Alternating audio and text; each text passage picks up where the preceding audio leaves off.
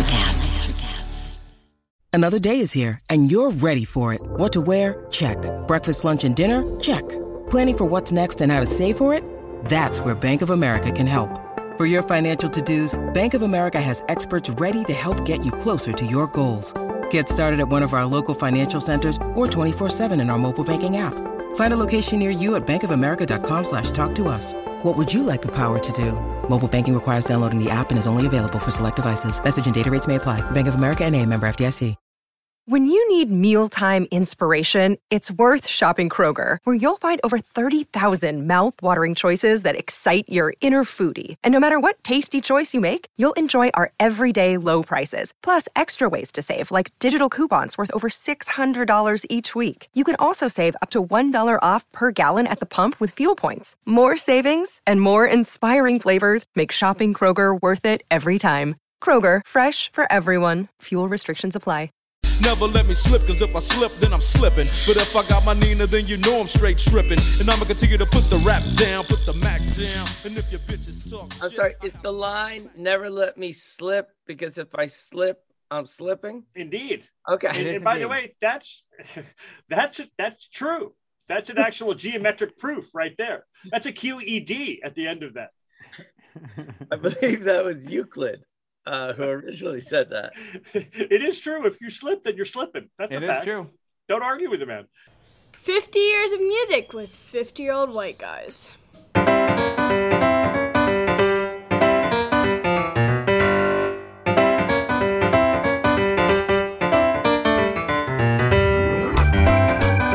Mysteries is like coups and murders. That's right. Fellas, how are you? 1992 in the house. Yes. Jeff Simons, you're still at work. Still at work, which means I'm I'm going to to have to keep the profanity to a minimum. I'm in my office, and there are students out in the hallway. So now, Ben, you're in your office. Do you have to keep profanity to a minimum? I do not. I'm going to keep profanity to a maximum. I just finished 5 hours of committee meetings. Oh. So just fun. One straight faculty meeting from 1 p.m. to 6:15 p.m. So I'm extra punchy. Holy shit. That sounds like a long ride at the University of Tennessee. Well, I'm doing great here on this beautiful day in Asheville, North Carolina. Welcome to 50 Years of Music with 50-year-old white guys as we explore 1992 on the Music City Podcast Network. I got to tell you a quick story. I hosted a party for Thanksgiving. We were outside. I had a fire going and everything, and everybody's out there.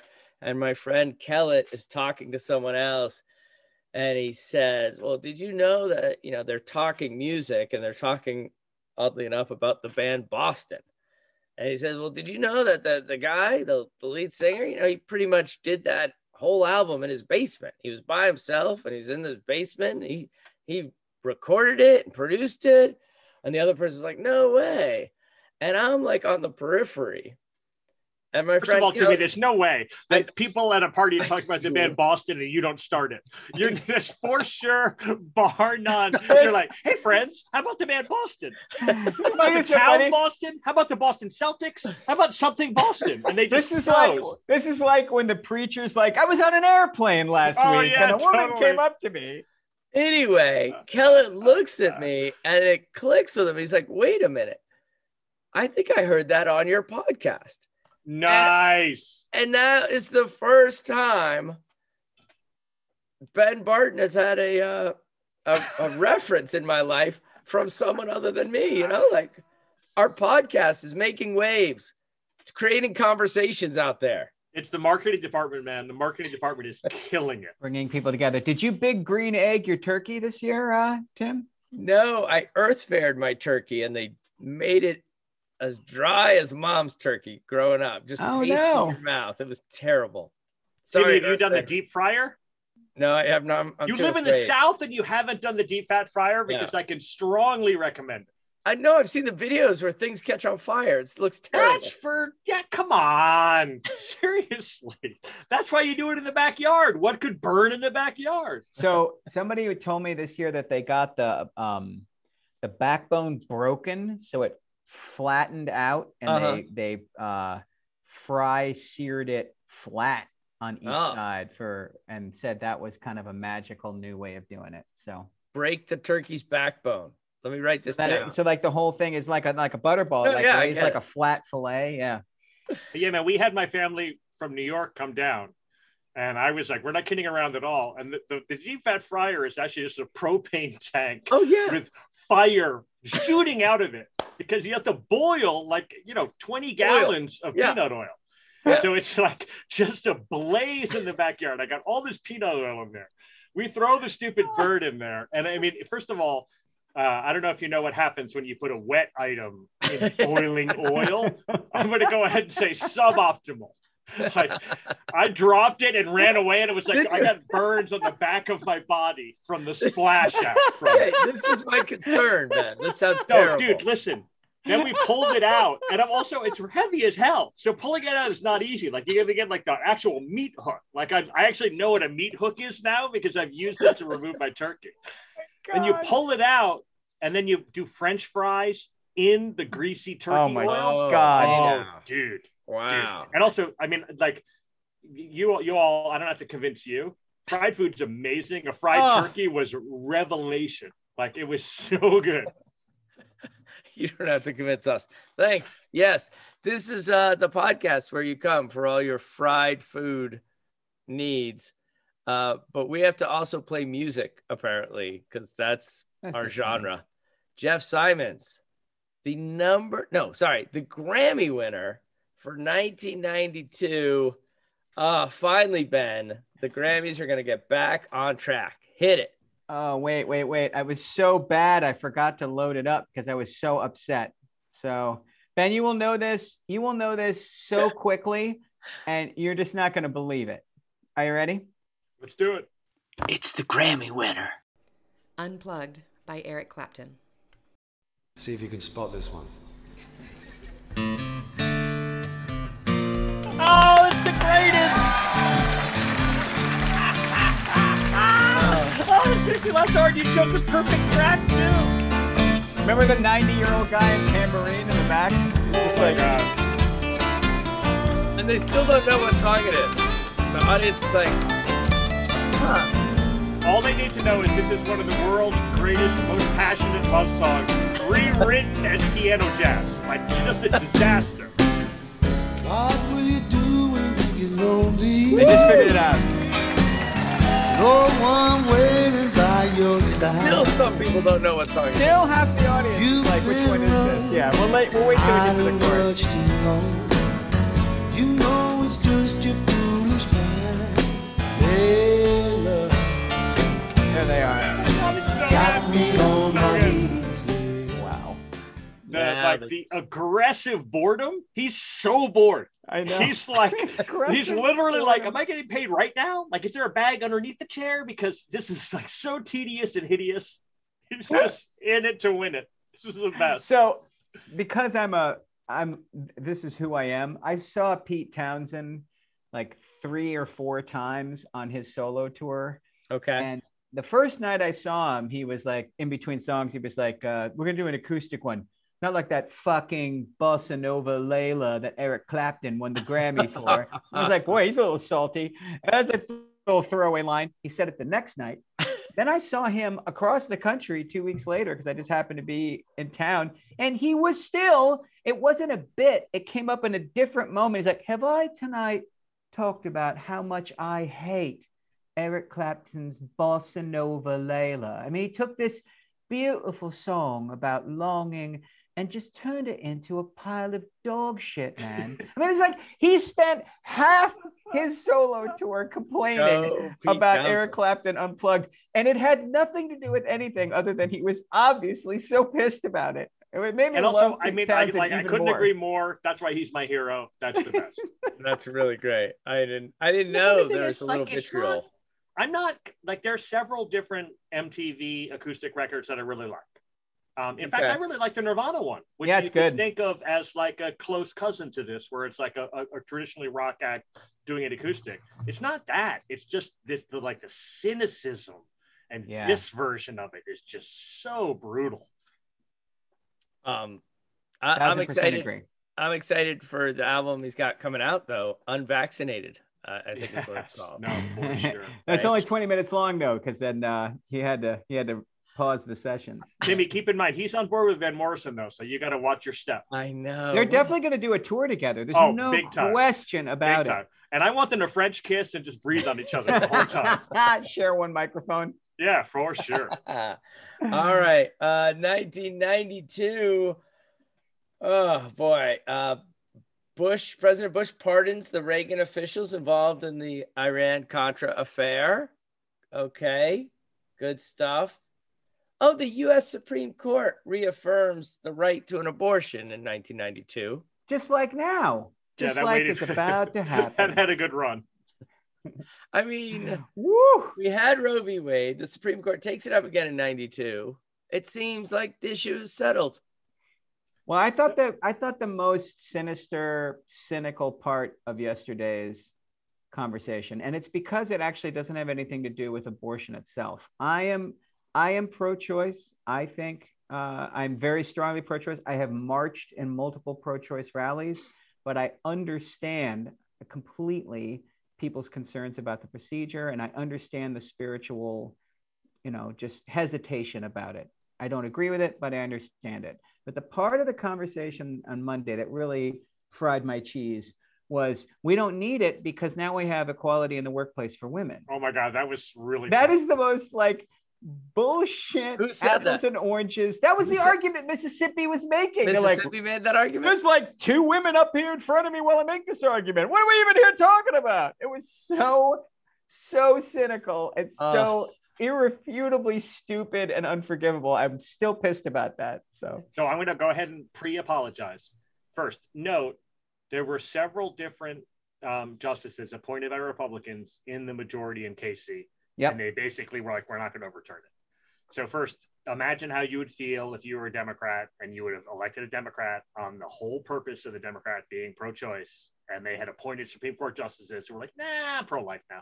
I'm pro-life. What are you going to do? So just to note, Casey was a little bit squirrely in that, that's a tough get for those folks. You know what I mean? It's not everybody who voted for those presidents, but 20% of those people were like, I'm voting for you so you'll get rid of this precedent. And then when push came to shove, they're like, not today. Yeah. So I mean, so recognize that. And then again, here it's like, the Supreme Court's appointed by the presidents.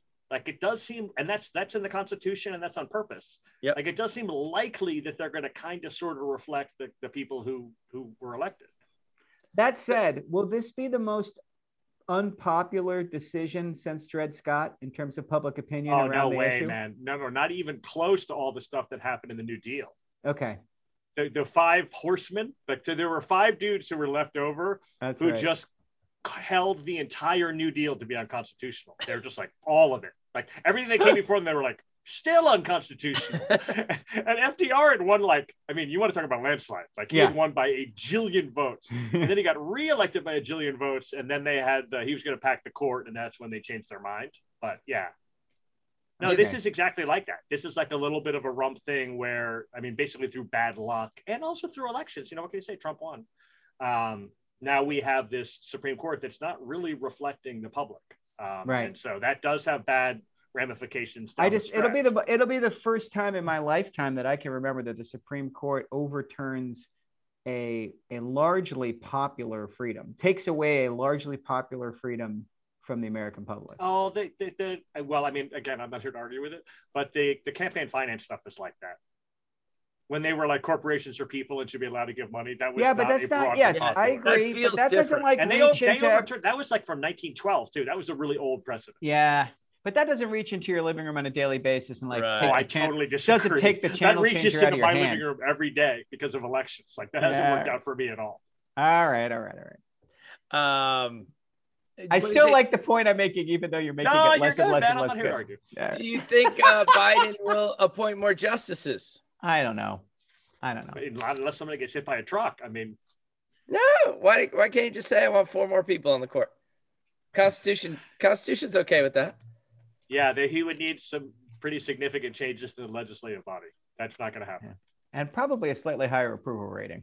But you don't think Joe Joe Manchin would go with that. Yeah, I'm sure he'd be like, you know what I want to get rid of the filibuster for is adding 4 more Supreme Court justices. Good luck with that, Timmy. All right, well, let's get a little more depressed. 4 officers are acquitted of wrongdoing in the Rodney King beating case. That was also in 1992. Yes, it was. Golly. Well, let's get to a song, shall we? Let's go to the #1 selling album of the year 1992, and we'll just get all the depressing crap out of the way early on. Oh, wait, this is bad too? Yeah. By the way, the Unforgettable right into the acoustic Layla, that's a punishing double The blow. good news right is there. that this album was really a sign of the times. You know, when I hear this song, I think about like, you know, the Casey decision, unrest in Los Angeles. Like this song really speaks to the country's like bleeding, complicated heartbeat. It's the #1 album. Some Gave All by Billy Ray Cyrus. Oh, our guy, Timmy, you must be thrilled. You can tell the world you never was my girl. You can burn my clothes when I'm gone. Oh, you can tell your friends just what a fool I've been and laugh and joke about me on the phone. You can tell my arms go back into the phone. You can tell my feet to hit the floor. Or you can tell my lips to tell my fingertips they won't be reaching out for you no more. Don't tell my heart, my achy breaking heart. I just don't think he'd understand. You know, he's really just dipshit John Cougar Mellencamp. He really, that's all he is. He's got the 3 names. He's got the 3 names. It's just like everything, all the moves John Cougar Mellencamp could make to be shitty, Billy Ray just makes. It really is. It's like if you squeezed John Cougar Mellencamp and it like as an orange and ate the peel. That's this record. Timmy, you're not going to defend this? No, this isn't my guy. Garth Brooks is my guy. I know, but this is in the neighborhood. They just live right next door to each other. No, this guy's a sellout. Oh my God. That's a great take. I have a gigantic, huge soft spot for Miley Cyrus. Like, I can name 5 Miley Cyrus songs I like. I cannot do that for Billy Ray, though. I don't have a single one that I like. That's amazing. This is the top-selling album because that's a pretty good look. Yeah, that's awesome. It's the top-selling album within that year, 1992. But the all-time greatest seller that was released in 1992 is ABBA Gold, and we don't have to hear anything from that.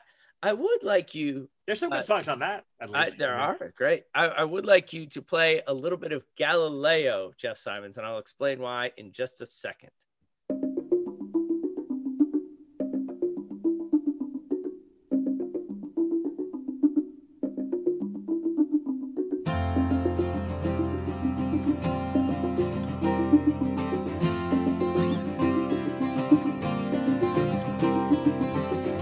Galileo's head was on the block. The crime was looking up the truth.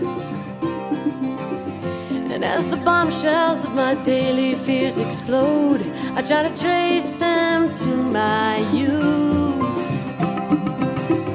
And then you had to bring up reincarnation over a couple of beers the other night. And now I'm serving time for mistakes made by another in another lifetime. How long till my soul gets it right? Did any human being ever reach that kind of light? I call on the resting soul of Galileo, king of night vision, king of insight. First of all, that is the greatest song about reincarnation, period. Argue with me. No, Maybe there's something. Maybe there's like an actually Indian song from places where reincarnation is believed, and that would be better. I'm trying to think of a song about reincarnation. It's great. I love that song. I went to the Bridge School benefit like 10 years in a row. That Neil Young's acoustic concert at Shoreline Amphitheater. He gets huge names. Like saw Tom York and The Who and Bowie. I saw that David Bowie show. Like the best moment of my whole 10 years was the Indigo Girls were playing Chicken Man, and I'm up on the lawn, and a guy like 3 blankets over turns his Tupperware upside down and starts playing along. And so I do the same thing, and like an honest to God, really good like percussion drum circle thing breaks out drum circle in the lawn around me. It's not a drum circle because we're playing along to them. And we all knew the song, so we knew when to stop. We knew when it was going to slow down. And it was fantastic. It was like they played like a 7-minute version with all this improv, and we're all following. And at the end, like the whole section of the lawn I was sitting in, like stood up and roared because they'd had this whole extra thing. And you could tell they were like, what's going on the lawn? You know, I could tell they were like, that's weird. That one section really likes Chicken Man. But they were great. What a great live show. And I love this record. It's their best record. What's the name of the record? Rites of Passage. Yeah, it comes out in 1992. But we're not playing it because it comes out in 1992. We're playing it because it was in 1992 where Pope John Paul II pardoned Galileo and apologized for the Catholic Church's treatment of Galileo. Well, it is a great song. They got there right on time, by the way. It took a minute to figure out where the Galileo was right. So I'm glad that they got it just right exactly where they needed to. Can't you see the Pope? Like, he was a pretty good guy, I guess. Yeah. He's listening to he's like working out with the Indigo Girls, like in his little Pope outfit, like working the Stairmaster. Galileo, he was outside like, the little one is Mars. That's neat. I love telescopes. It's always good when the Catholic Church the infallible Catholic Church can say, my B. Okay. I do like doing the Pope voice, though. I like when you bring up the Pope because I get to do a Pope voice, and that gives me the smiles. I need the top 5 rated TV shows in the year 1992, according to AC Nielsen. Whoever gets the most out of 5 wins this contest. And we do this first. I'll go first. I think The Simpsons was in the top 5 in 1992. Ben. Seinfeld. No. Jeff. So Seinfeld's 2. That's 94. I have no idea. 92. The First Survivor. I don't know how old that show is. Ben Barton. Is Cheers still on? It was number 9. Didn't crack our top 5. Sorry. I mean, it's interesting because you guys are no longer really watching. No, I mean that's the thing. I'm like first year teaching. I don't. The only thing I watch is the Knicks, and I'm only watching the Knicks because Ben is watching the Knicks. That's all I watched in 1992 was Knick games Saturday morning. I'm not kidding. That's pretty much it. Give us a hint. Give us some hints. Hints. This has been a number 1 show in the 70s, 80s, 90s. 60 Minutes. 60 Minutes is the number 1 show for the year. Oh, good Lord. The second one. NYPD Blue. No, Roseanne. Okay. Oh, Roseanne. And if you're going to think about stars of sitcoms who have The Cosby Show. Weird. No. Home Improvement. Home Improvement is correct. Yes! How to articulate that. Good. To counterbalance Home Improvement, you would go to CBS for which sitcom? Instead of a conservative man working tools, how about a liberal woman who's a journalist? Oh, Murphy Brown. Murphy Brown. Excellent. And then you got to have someone solving murders. Oh, Murder, She Wrote. Murder, She Wrote is correct. My mom. By the way, my grandma loved Murder, She Wrote. My mom loved Murder, She Wrote. You know, I had a running joke with her that anytime somebody who had once been on WKRP in Cincinnati was this guest, that was the murderer. Yeah. Because one time that was true. Like Gary Sandy was on it. And he was a murderer. So whenever like Herb Tarlick or Ness Leslie, like, he's a murderer. He did it. She's like, that's not true. I'm like, oh, it's true. It drove her crazy. Great cross marketing by CBS. Yeah. That's terrific. The WKRP murders. I've got Johnny Carson stepping down in 1992. I want you to rank Johnny Carson, David Letterman, Jay Leno, Conan O'Brien, and Jimmy Fallon. Go. Wait, give it to us one more time. Johnny Carson, David Letterman, Jay Leno, Conan O'Brien, Jimmy Fallon. All right. So Letterman. Yep. Carson. Yep. Conan O'Brien. Yep. And then it's Fallon and who? Leno. Oh, Fallon, Leno. I agree. Even though I mean, Jay but Leno, that's the bottom two are like what puddle of vomit to lick. Like that's a tough combo. Leno's amazing as a stand-up comedian, but I found him just so insufferable. Yeah, Insufferable totally. on the Tonight Show. Yeah. Well, we are, once again, 3 check marks. We're all in agreement. I love it.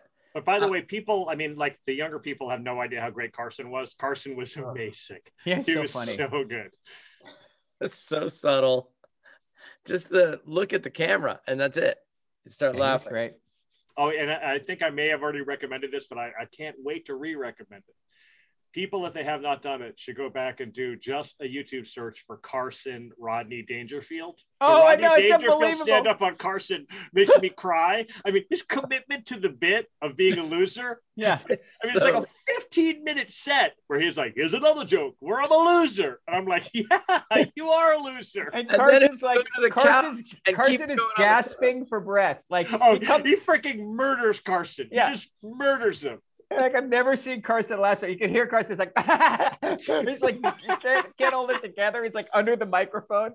And Dangerfield the whole time is like, I don't even know. I don't know what's going on here. It's so great. He's like, my wife is a bitch and she's ugly. And Carson's like, Asian material. Simpler times. Although Back to School is the great underrated Oh, movie of the I 80s. quote Back to School every day. I Yeah. tried to make the girls watch it and I just got no play at all. That and you know what I just watched that's also incredibly underrated is Midnight Run with Oh, De Niro. same thing. I made the girls watch that and I was So great. Hey, Oh, what do you man. think? Hop along Casadich, huh? Like, Oh it's no, so dude! great. I will actually pick up the phone. I'll be like, "Is this more on number 1 or more on number 2?" Put more on number 2 on the phone. And it has like 100 great lines, that movie. Yeah. So good. All right. Well, we should probably go to another song before we get to our 3 albums. This is the highest charting reggae single ever, and it comes out in 1992. I want to see if Ben Barton can name it. Ben, it is the best-selling, highest charting reggae single. Do you have a guess right now before we go on? Pasta Ducci or whatever that song's Oh, called. I like Pasaducci. That was No. 82, though. Go ahead, all right. play it for us, Jeff. Here it comes. What's up, man? Hey, yo, what's going on, yo? I'm sick and tired of 5 running up on the block, you know what I'm saying? Yo, Snow, they came around looking for you the other day. Word, bust it.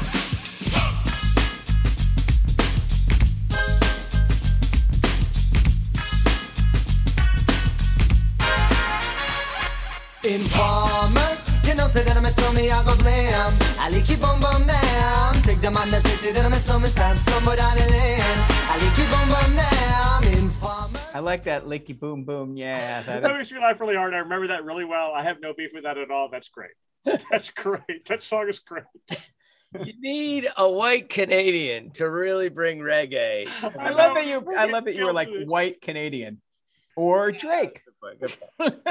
Oh, gosh. Should we break down the Long Island Lolita so people know what the heck happened? No. Uncalled for, Timmy. Let's just not- cut that one. Cut. Oh, see what I did there? I said we should just cut that one because cutting. No, you That's got the wrong, central to got the the wrong- story. you got the wrong story. You're thinking of Lorena Bobbitt. I am. That's not the Long Island Lolita. No, it's Amy Fisher. Amy Fisher is she's the one who was sleeping with the guy and had the wife shot Yeah. in the face, and the wife lives. Shoots Mary Jo Buttafuoco in the face. Oh, I do. It doesn't kill her.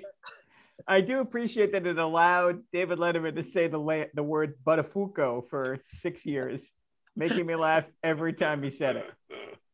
I mean, So. what a story. She gets shot in the face, Buttafuoco. You cannot make that up. survives in order to divorce her husband. He seemed like a great guy. He really did, didn't he? That guy. And happy or sad, you tell me, is this happy or sad? A shipping container with 28,000 rubber ducks is lost in the Pacific Ocean. To this day, they are still washing up in places around the world. Does that story make you happy or sad? That's a story of pollution that makes me sad. Okay. But they're little rubber duckies. There's a children's book I used to read to the kids about 9 little ducks. It's about that. A shipping container falls off a little ship, but it's only 9 of them.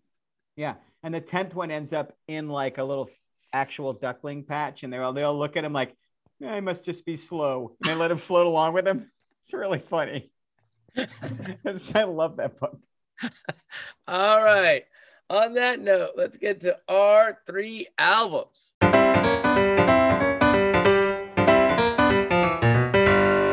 Our 3 albums. Ben is first. Let's go, Ben. This is an easy choice for me. 1992, Dr. Dre, The Chronic. This is the most influential, really sets the tone for the West Coast rap, and basically West Coast rap rules in this decade. Dre's production is amazing. He discovers Snoop Dogg, puts him as the first voice you hear on the record. It's a really different sound than we've had before. Instead of like this layered sampling, it's just a straight pull, basically from Parliament Funkadelic. Like there's like a bunch of George Clinton Funkadelic samples on here. I don't like this record. I love this record. Jeff, if you will go nothing but a G thing, but start at 2 minutes, because if you start at the beginning, I should just warn people. Like the homophobia and the misogyny is brutal. It's really bad. It's super bad. I was like, we'll just start at the beginning of the song, and the first Snoop verse is like, I just hate bitches. Like that's the whole thing. So if you start at 2 minutes, you get a little better flavor for it. All right. Warning given. I'm trying to imagine what else. Disney World should have a similar kind of warning. Warning: misogyny and sexism are rampant. Come on in. Try the Jungle Cruise. Oh wait, racism too. Oh yeah. Here we go. The Chronic by Dr. Dre.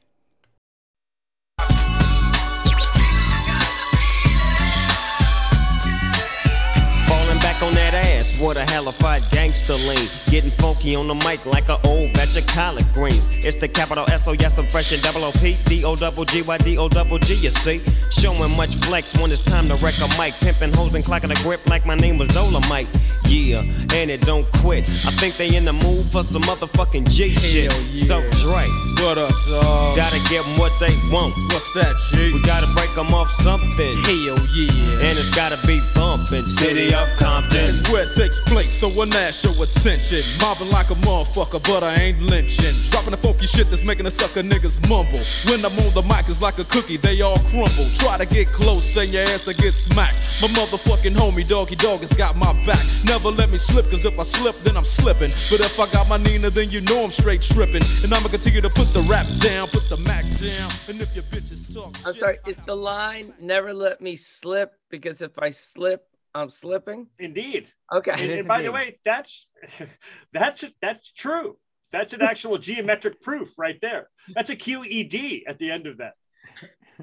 I believe that was Euclid who originally said that. It is true. If you slip, then you're slipping. That's a fact. It is true. Don't argue with the man. The discovery of Snoop is great, and Snoop is a super foundational figure. Just the smoothness and the weirdness and the offbeatness of him, and also to do it against Dre, where Dre is still kind of old school. You know what I mean? It's still kind of on the beat and enunciating as he goes and stuff. It's awesome, and it's also so great. Like, Dre's an amazing producer and a great talent scout, and that combination of things coming together here is amazing. And it's the Iovine documentary, right, Jeff? Yeah. If you haven't seen the Iovine documentary, it's great. And there's just an insane part of the documentary where he and Dre talk about the fact that he could not sell this record. He had come off of NWA as like the best producer in hip hop. And he had this record in the can, and he went around and shopped it around to labels, and they were like, well, I don't know. Wow. I just don't know for sure. And I even heard it and was like, wait, what? Like, seriously, I can buy this? And then put it out, and obviously, like, just the rest is history. How old is Snoop Dogg at this time? Do you know? Is he a teenager still? No, he's older than us, for sure. He's definitely older than us. He's done a 6-month stretch in jail for cocaine possession.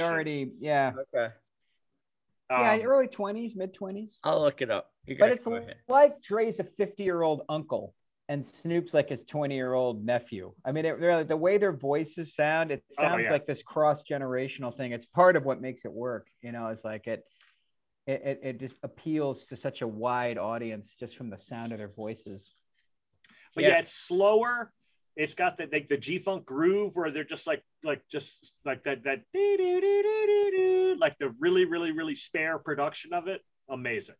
So Snoop Doggy Dogg is 50 years old. So he's about, 21 at the time. Oh, all right. I got it wrong. He's younger than us. More importantly, should we get him on the podcast? Yeah, he's not doing anything. He's 50 years old. Handing out, last time I checked, he's handing out Coronas at the beach. He's got time. All right. Do you guys have any contacts with him? You're California, Jeff. You know, I'll see what I can do. Okay. I'll do some reaching out. Good stuff.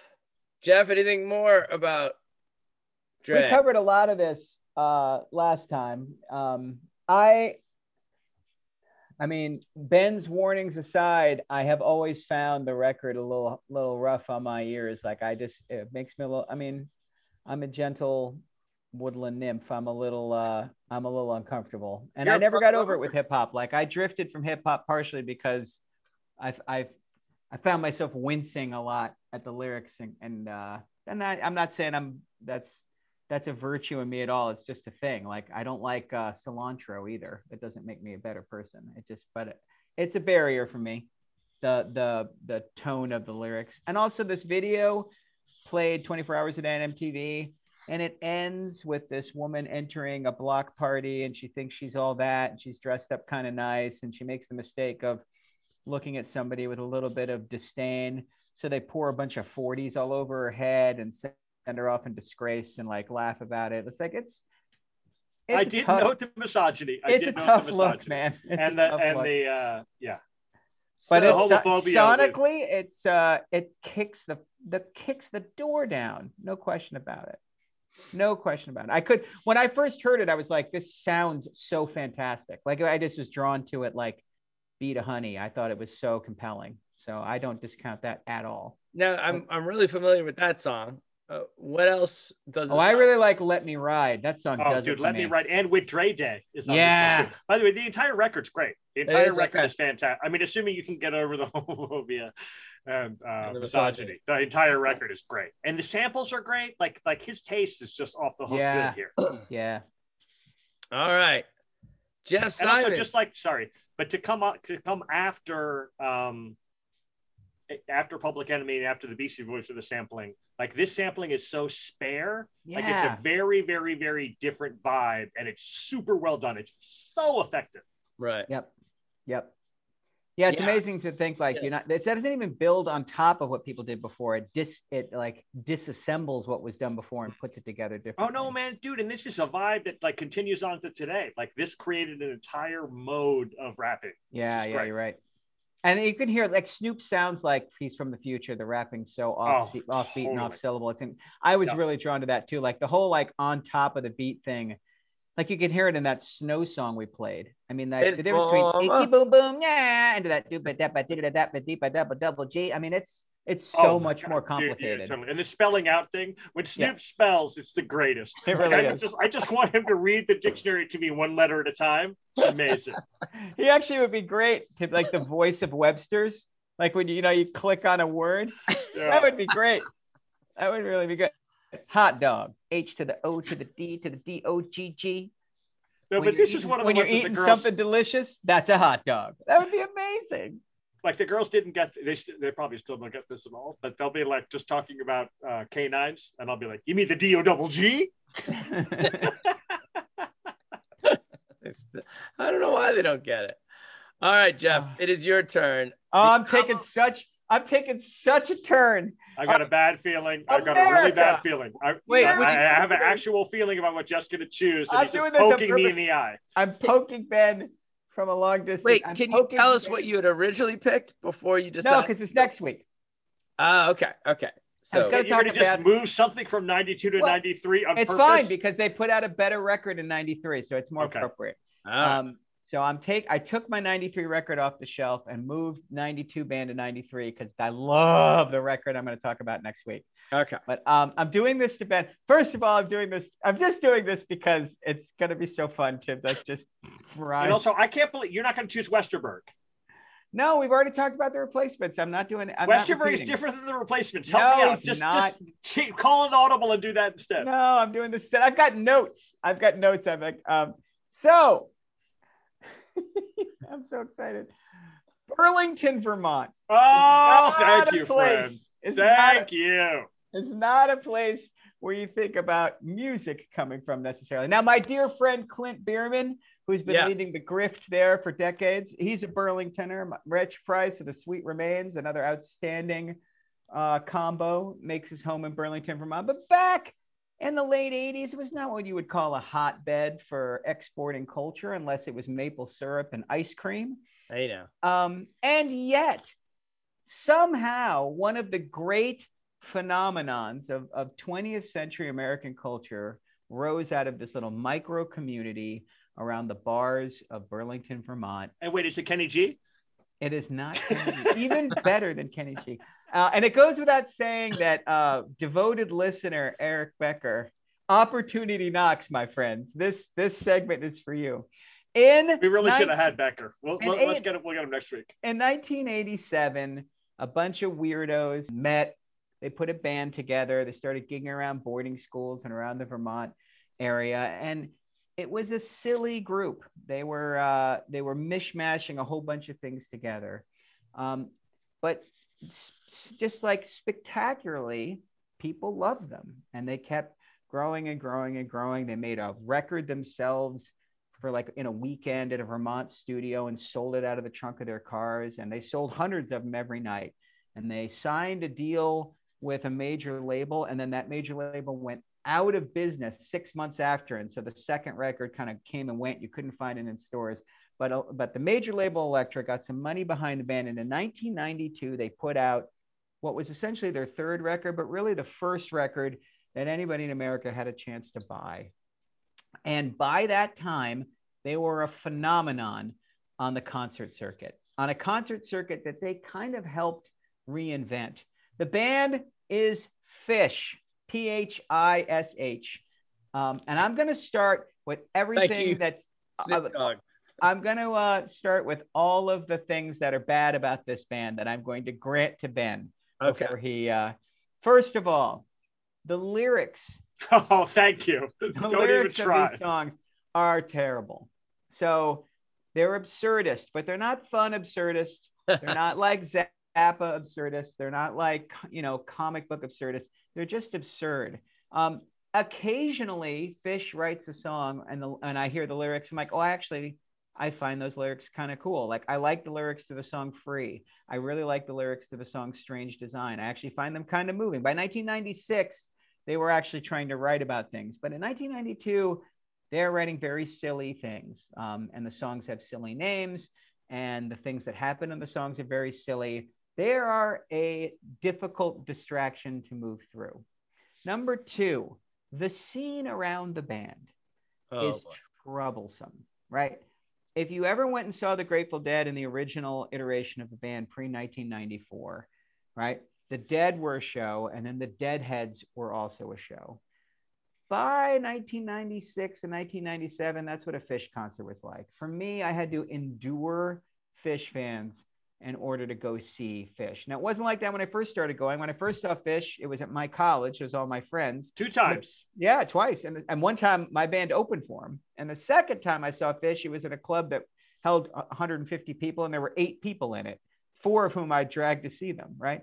By the time I saw them when they were a big concert act, I found the whole thing around it ridiculous. It was a bunch of mostly white kids who obviously had a lot of money, but were spending their free time traipsing around in homemade clothing, kicking the hacky sack around and getting high and kind of waiting to inherit their parents' company. All of the stereotypes about Fishdom came from somewhere. And obviously not every Phish fan is like that. I was there too, but a lot of guys were like that. And you spent half your night like fending yourself off from other Phish fans trying to sneak into better seats.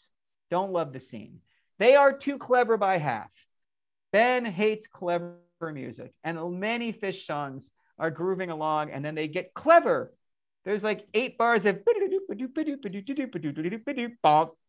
squonk, squonk, squonk, and the fans know all the little things, and they, and it's a little silly. And many times a very interesting piece of music finds itself interrupted in the flow for little to no reason. They are responsible for the jam band phenomenon. And the problem the recursion of it. The Grateful Dead were there first. Phenomenon. Well, no, but the Dead were its own thing. There weren't like 35 other bands in the Dead's wake doing what the Dead did. There was only the Dead, right? And maybe the Allman Brothers. Leftover Salmon. That's all Phish. No. All that shit is Phish. I thought that happened when we were in college.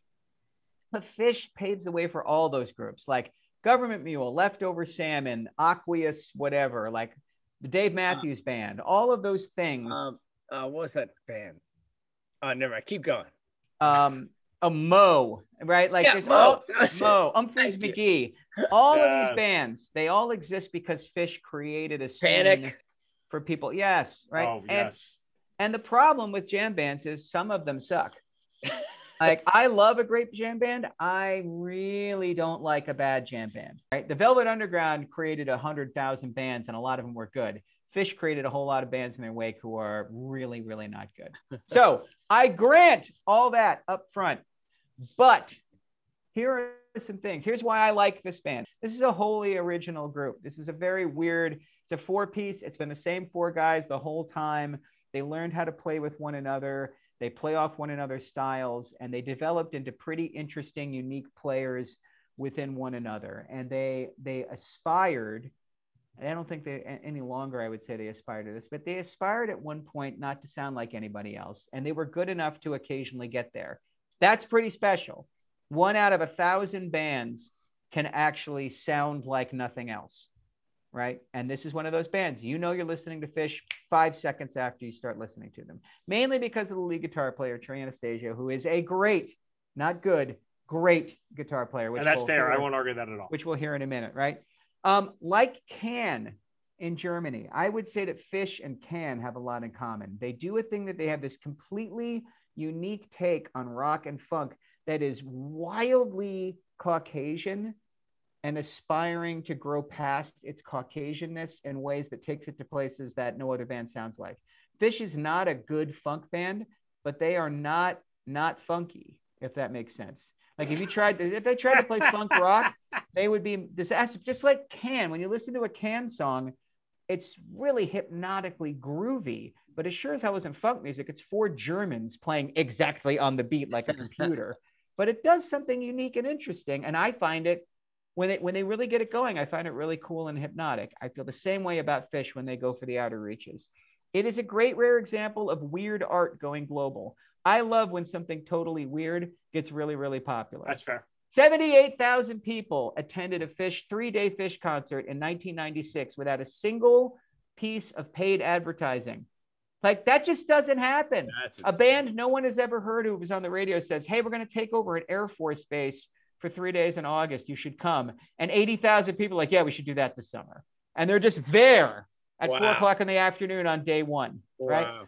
And Ben will hate this, but there's no, what is the center square bingo of this podcast? I saw him at Bonnaroo. There is no Bonnaroo without Phish. Phish creates the audience in the 90s that Bonnaroo entertains in the 2000s. How dare you? Ben, I'm not wrong. I am not wrong. With your Phish posters behind you, without Phish training kids that one of the things you do in the summer is go see live improvisational weird music, there is no Bonnaroo. Bonnaroo is mutated into something very different, but the first 1, 2, 3, 4, 5 years. I went to the very first Bonnaroo when it was a total hippie festival. It's a Phish concert. 100%. I can't remember. I don't think Phish played though. No, they went. It wasn't big enough for Phish. at first. Like they asked Fish, and Fish was like, I'm sorry, we're going to do it ourselves. We have our own Bonnaroo. It's called When Fish Ends Their Tour and invites 100,000 people to a field in the Northeast. And then Bonnaroo grew into the thing that Fish could come be at. But all Bonnaroo is Fish fans wanting to do something before Fish comes to their town. And that's good. Fish saved live music in the 90s. Oh, Trey Anastasio was there. Oh, he was as a solo act? Okay. Oh, Yeah, that's yeah, awesome. totally.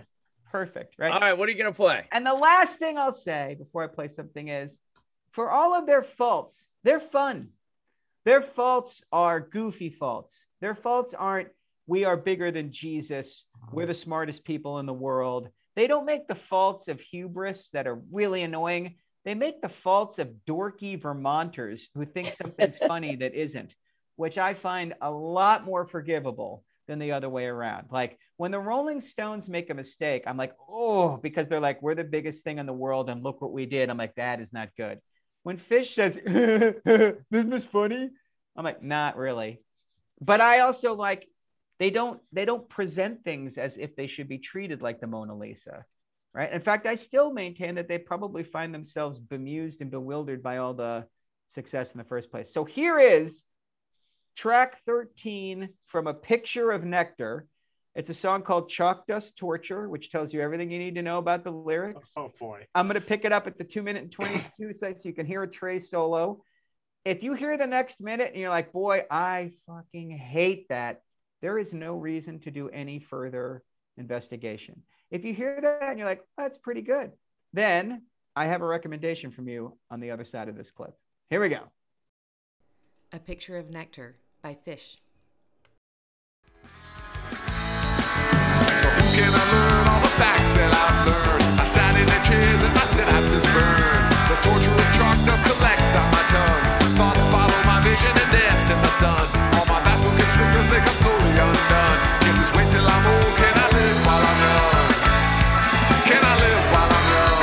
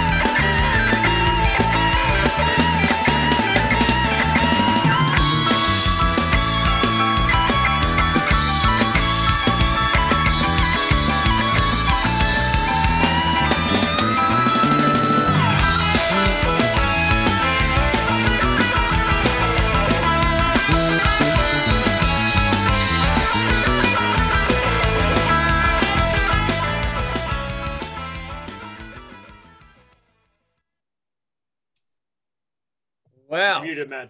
Wow. Fish has about 1 million releases. They've released like every concert they've recorded since, like played since 2002 as a live release on their website. On December 1st, 1992, which was we're recording on December 2nd, so it's almost precisely 39 years ago tonight. Fish played a show at a little school in Granville, Ohio called Denison University. That show is available to listen to on their website. And since my household just became a Denison household, congrats to the Gene Poole for getting into his early decision school. We're about to send the boy to Denison. I thought I would shout out Fish's live show from 1992 as a perfectly fine place to start your Fish investigation. Or you can take Ben's advice that's coming in the next 5 seconds and move on. Eric, I did my best. So the first thing I'll say is you chose a disarming selection. And basically, anytime that guy's doing a real guitar solo, I'm very happy. He can really, really play. When you started with the lyrics, I was like, oh. Then he comes in with a guitar solo. I was like, oh. And then they went into like a weird thing where like the little thing you were saying, this like a 10-second weirdness. I know. And I was like, oh no. And then he went back to guitar solo. I was like, okay. When they played 2 times at Haverford, right? They did, yeah. Okay. I can't remember which time it was. Maybe it was both times. Dude, their encore was Highway to Hell by AC/DC. And they shredded so hard on Highway to Hell by AC/DC that it actually made me like them less. And here's why. It's a little bit like the Coen brothers. Like, the Coen brothers are capable of making an amazingly entertaining, super awesome movie. Like Fargo, No Country for Old Men. Like, I mean, they've made some movies that I'm like, oh, anyone would enjoy this. Yep. But then they'll randomly make like 2-3 movies in a row where they're like, just no one will want to see this. And we just don't care at all. There's something special about that type of artist that just really bugs me. Super bugs me. The gap between like the thing that they're capable of. And it's like Phish knows it. They know they're capable of that. And they're like, yeah, sometimes we give you that. But then other times we give you this stuff that's unlistenable crap. And I feel like they know. Maybe you disagree. That's Jeff. an amazing comparison. I love feel that. like Phish they are the know, Coen and they're brothers like, of we rock just and don't roll. even care. This is what we feel like doing right now, and you're going to have to sit through it. And so for other people, they can find appreciation for all of the different facets of it. I just can't at all. And basically, any of the solos that are not a guitar, I mean, the piano solos and the bass solos, I mean, come on. Anything that's not a guitar solo is brutal. They actually and the don't parts where they're do- like, and like the keyboards come in. I mean, it's like, oh, just stab me in the face with a pencil. Like I That's just hilarious. can't stand it. So bad. On a related topic, the Disco Biscuits. Oh, another one. All right. So the Disco Biscuits keyboardist is a former boyfriend of a dear friend of mine. And so I've seen the Disco Biscuits, I don't know, 5 times. And this is a related topic, I promise. The Disco Biscuits, similarly, the guitarist can really play. Unlike, I mean, basically, I'll take it on Jeff's word, and I can sort of tell. I mean, the bassist is really good, and the pianist is really good, or whatever, keyboardist, and the drummer is pretty good. I don't think the drummer's good enough for the style that they play, but he's still pretty good. Anyhow, the Disco Biscuits only has one guy who can really play, which is the guitarist. They came out to play in Knoxville, and the first 20 minutes was just instrumental soloing with the different people taking turns. I started a chant of words from the back. And I got maybe 50 people to chant words at them. Like, words are good. Like, give me words. Oh, you are the best. That's my perfect. take. That's my take right there. Fair enough, man. Yeah. Fair enough. So, by the way, the first Bonnaroo lineup, you want to hear it? Yeah. All right. Widespread Panic, and Trey Anastasio, the top 2. There you go. The Panic is such a Ben classic Harper, who I actually really like, and Ben Harper but turned into a jam band artist. Like Ben Harper in 2002 though is still killing it. Yeah. String Cheese, who I do not like. Oh, Phil Lesh and Friends with Bob Weir. There you go. Bella Fleck, who I also don't like. Galactic, which I have a little more use for. Government Mule, and by the way, just listen to this. Jack Johnson and Norah Jones. Yeah, wow. Right Isn't before that they amazing? Exploded. Right before both those records exploded. And then they actually have a couple of hip hop. They got Jurassic 5, which is like that like leftover hippie rap act. Les Claypool, Mo, Ween. Yeah. One of the dudes from Ween, maybe multiple dudes from Ween are from Knoxville. Keller Williams, Blind Boys of Alabama. Yeah. It's a good look for them. Black Alicious, who I actually like legitimately really like. Colonel Claypool, Cut Chemist. Yeah. Well, he was the Jurassic 5. He came out of that. So totally. DJ Logic, North Mississippi All Stars, Old Crow Medicine Show. That is a jam band lineup, though. Oh, for sure. And dude, Knoxville's own Gran Torino. There you go. Gran Torino listed above Colonel Bruce Hampton, which is impressive. That is pretty good. I saw Colonel Bruce Hampton open for Phish. That was a hell of a jam band. How'd that work out for you? It was great. You kidding? That was when O'Teal Burbridge was in the band. It's the first time I saw O'Teal play, and like, that's just a jaw-dropping experience to see him play bass up close. So just today, dedicated listener Nina Plank. We should have a name for our dedicated listeners. Friends, I believe is what we call them. Generous friends. He says 50 years of music podcast, more bubblegum, less challenging. because I know that 50 years of music endorsed bubblegum will bring me joy, but not nausea nor diabetes.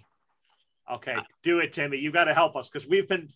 Right. Me and Mike will not be happy. I am saying the chronic combo. Did you guys not remember 4 minutes ago when we played Icky Boom Boom? Yeah, she got the bubblegum today. She's got Snow on repeat right now. I think she's talking specifically about our 3 albums. What do you got, buddy? Album of the year. You know, in 1992, I'm still in college. I know you guys have gone off onto your adventures post-college. We are essentially men. I'm at Northeastern University in Boston, Massachusetts, pursuing my degree in English, style section editor of the Northeastern News. I am living the good life. And there's one band that I just had on my CD player all the time. And that was a Boston band known as the Lemonheads. It's a Shame About Ray. Go. It's a Shame About Ray by the Lemonheads.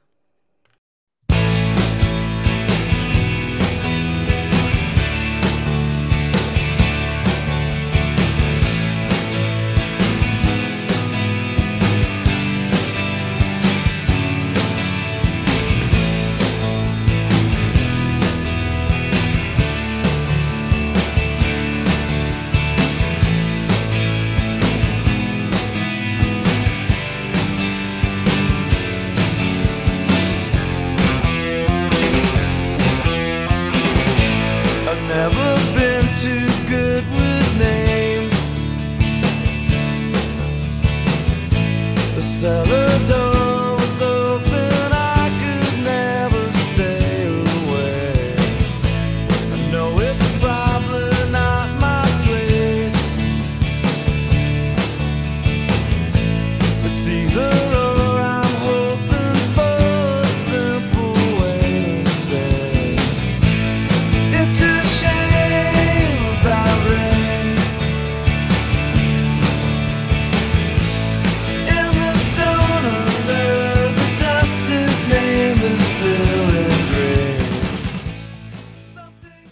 a lot of people think that song is about a friend of his, a childhood friend, but it was about when the Bruins traded Ray Bourque to the Avalanche. It hurt us in Boston is what happened. Dave. Good stuff.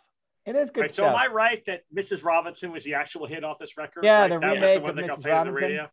That was a good one. Also, Rudderless with Juliana Hatfield doing backing vocals. And I was doing my co-op at the Boston Globe at the time, working with Juliana Hatfield's mother, who was like the fashion director of the Boston Globe. Juliana Hatfield 3, do you guys like them? Yeah. It okay. sounds like okay. sounds like you weren't in love with her. Indeed. Oh no, she was cute.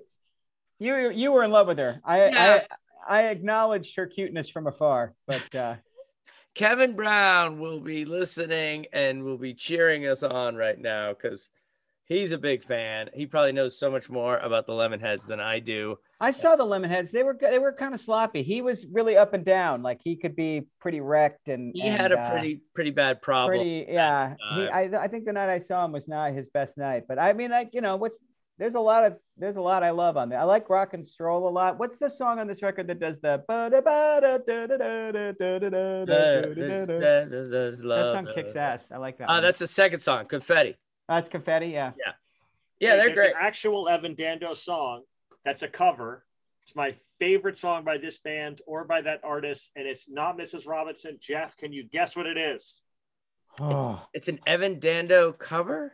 Yes, it says Evan Dando - the Lemonheads is how he's recognized on this as this. Don't know.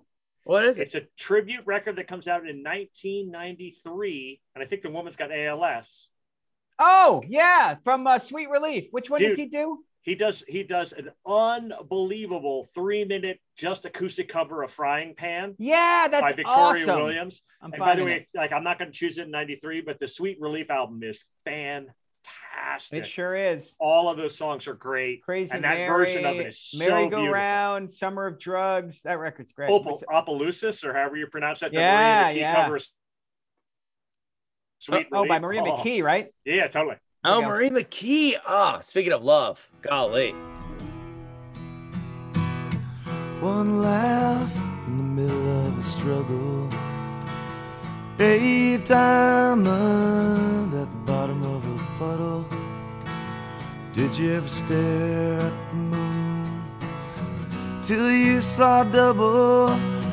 I hear you walk away. Yeah, that's great. Trouble. That Victoria Williams tribute record's really something special. Yeah, man. Well, the songs are amazing, Matthew and they Sweet is really on that. brought us some great performances. Like that performance of that song is so beautiful. Like his roundness to it, just love it. I would love Evan Dando's voice. I mean, Yeah, holy cow. gorgeous. Yeah. Well, 1992. I'll be graduating from college in 1993. Can't wait to pick next week's album. And Jeff, you're feeling strong about I'm feeling so strong. I'm so glad I birthed that Fish baby. I'm really feeling like the rest of the 90s are going to roll out like a carpet. I'm really By the way, excited Jeff, about it. in trial practice, we call what you did taking out the sting. So let's say you have a witness and the witness has been accused of perjury and they've beaten their wife. On direct, you bring all that up so the jury hears it from you rather than on cross. Did you see how Jeff did it? He was like, here are all of Ben's points. He laid them all out, so I had to just be like, yeah, sure. And it's then amazingly done. Very persuasive. And then he pointed out the fact that you are sitting in the office that Fish built with all your Bonnaroo posters on the wall. Office that Fish built is what I'm calling that office for the next 6 episodes. So that's going to work out really nicely for me. All right, gentlemen. Woo, that's funny. Timmy, another triumph, my friend. Thank you, my friends. See you later. Yeah, adios. Bye.